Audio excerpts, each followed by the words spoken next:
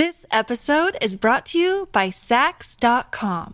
At Sax.com, it's easy to find your new vibe. Dive into the Western trend with gold cowboy boots from Stott, or go full 90s throwback with platforms from Prada. You can shop for everything on your agenda, whether it's a breezy Zimmermann dress for a garden party or a bright Chloe blazer for brunch. Find inspiration for your new vibe every day at Sax.com. When you need mealtime inspiration, it's worth shopping Kroger, where you'll find over 30,000 mouth-watering choices that excite your inner foodie. And no matter what tasty choice you make, you'll enjoy our everyday low prices, plus extra ways to save, like digital coupons worth over $600 each week. You can also save up to $1 off per gallon at the pump with fuel points. More savings and more inspiring flavors make shopping Kroger worth it every time. Kroger, fresh for everyone. Fuel restrictions apply. All right, before we go any further, I need to remind you guys once again about our wonderful partner here at Love the Star. It is Boomer Jacks. Brian and I have been telling you guys about them for several months now. We love whenever you guys tag us in your photos from Boomer Jacks and let us know that you're hanging out over there and the wonderful experiences that you're having. Especially the best time for you to go, especially if you're a big fan of wings, are Tuesdays and Wednesdays. Tuesdays are half-price bone-in wings. Wednesdays are half-price boneless wings. But they have great deals the rest of the days of the week as well. They have drink specials starting at $3, $15 buckets of beer. It is a wonderful atmosphere, the coldest beer you will find anywhere around, wall-to-wall TVs, live music. It's just an ongoing party all the time. Whether you're looking for a spot for happy hour with coworkers, somewhere to watch the game with friends, somewhere to have dinner with the family, Boomer Jacks has you hooked up. There are 17 DFW locations. You can find yours by going to boomerjacks.com. That's boomerjacks.com. All right, Brian, let's dive into the Dean Julia Love of the Star mailbag and see what questions the listeners have for us today. First question here from Stacy. She goes, what are your thoughts, and this ties in the draft, so what are your thoughts on the report about the intrigue of C.J. Stroud? I will say this first. I think they have intrigue in every player that they have a first-round grade on every year. I think they had intrigue on Dalvin Cook when he was a first-round grade for them, but they weren't going to take Dalvin Cook, even though he was staring at him. They took Taco Charlton. So intrigue and that actually adding up to somehow impacting what the Cowboys do at the quarterback position are two very different things to me. So do I think they like C.J. Stroud? Yeah, I think they like C.J. Stroud like much of the league does. Do I think that it has any relevance to what the Cowboys do at the quarterback position next year or into the future? No, I do not. Yeah. And again, Stacy, thanks for the question. Thanks for always the loyal follow. You put out some good stuff too. I kind of feel like that you hit you hit the nail on the head. I think we're getting to a point where once you set your board, and they are far from doing that. A lot of teams are working on that right now, and they're getting ready for the combine. And then once they get to the combine, they're going to get all the medicals. They're going to get all the workout information that they need, the numbers and stuff to kind of put where the skill guys where they need to be, because you got times on them now. You got official times. You know, you can kind of look at your defensive lineman, your offensive lineman. I think the time for where C.J. Stroud sits on their board now, if the report is, I talked to a scout who covers the Midwest and he really likes C.J. Stroud, I would say, okay, that's cool. But to say I think the Cowboys, are they going to like C.J. Stroud? Sure. Are they going to have a chance to get C.J. Stroud? Likely, probably not. No, and I think, like you say there, I know that like in the past they liked Zach Wilson. They liked Trevor Lawrence. That didn't matter, though. Those were not guys that they were going to. I'm sorry, go ahead. But no, that was it. If that report said, hey, they like Hendon Hooker from Tennessee, now you got my attention. Now you got my attention. More. That matters more to me, because I'm thinking now, okay, if they like, those quarterbacks are all going to be gone. Young from Alabama is going to be gone.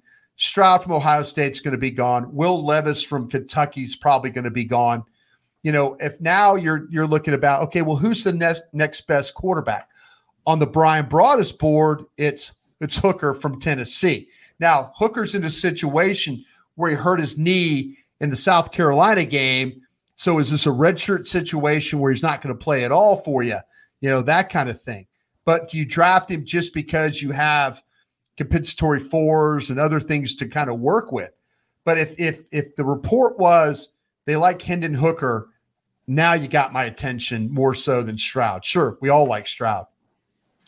Question here from John. A free agent signing always unlikely with this team, but do you see any scenario where they move their first-round pick for an established veteran?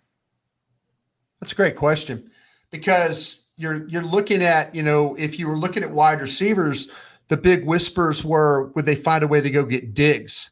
I think it would take, I guarantee you, Bobby, when we got down to 26 in that previous segment, when we were talking about who the Cowboys were taking, all those receivers were gone, all the first round receivers were gone.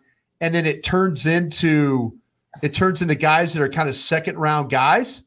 Mm-hmm. Then it turns into like, okay, well, if I go give up 26 to go get an established guy that's better than anybody that's left on that board, that makes good football sense to me. Will they do it? I don't know. I mean, the one thing they have a history of doing is moving a first-round pick for a wide receiver.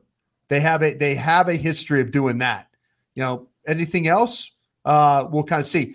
I was interested, with free agency, I was trying to think of a way to get that defensive tackle from the Commanders. Daron Payne. Yeah, but the more, we had Todd Archer on our show yesterday.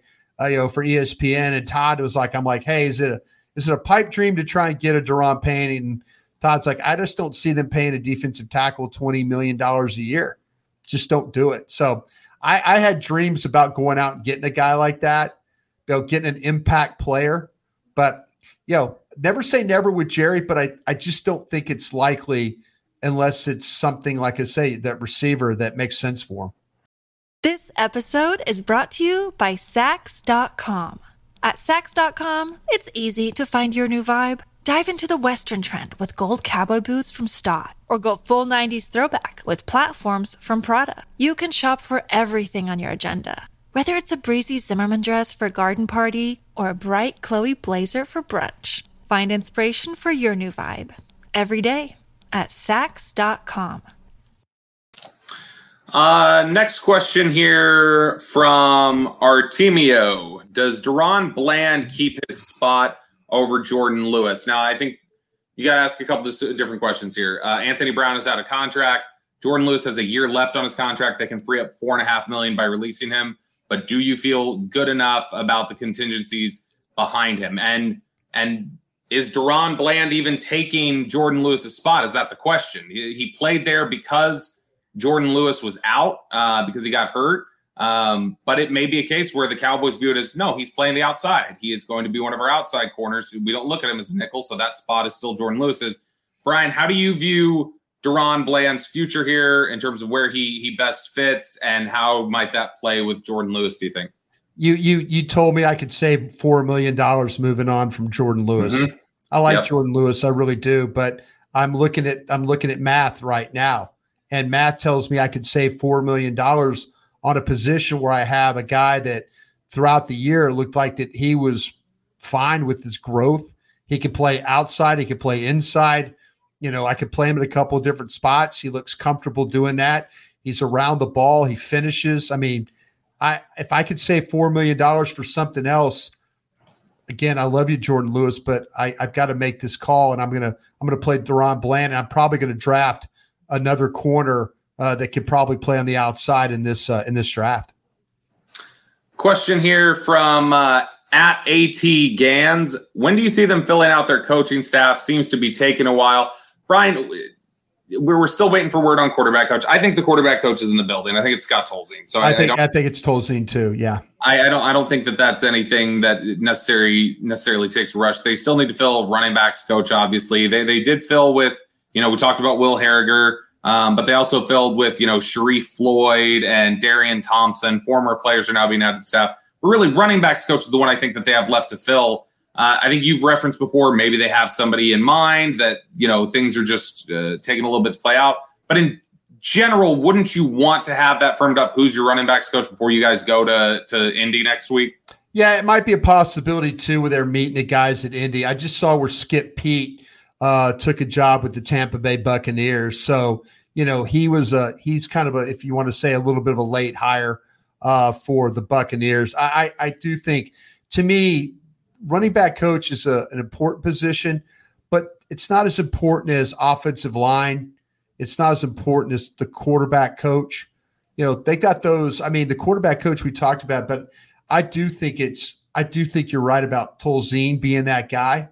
The running back coach, I think they could kind of be a little bit more patient on right now. I don't think now it could be a pressing issue when they get to the point about having to evaluate what they're going to do with Zeke and what they're going to do with Pollard. Last question here from Kyle, just because I don't believe this. I've never heard of this as being a problem, but I figured I'd toss it over to you with all your vast NFL experience. Brian, Kyle says, please answer this question I've been curious about for a long time. Do you think long sleeves inhibit a quarterback's play? That's a great question, because I know I got killed for talking about when Zeke had a fumble problem and he was wearing the long sleeves. And I'm like, he needs to take the long sleeves off. And everybody's like, oh, it doesn't matter, all this, that. What'd he do? He took the long sleeves off and he stopped fumbling the ball, And so that's, to me, I've every experience I've ever had, bad weather players in Green Bay, long sleeves, carrying the ball, holding the ball, gets slippery, ball gets on the sleeve, that gets slippery.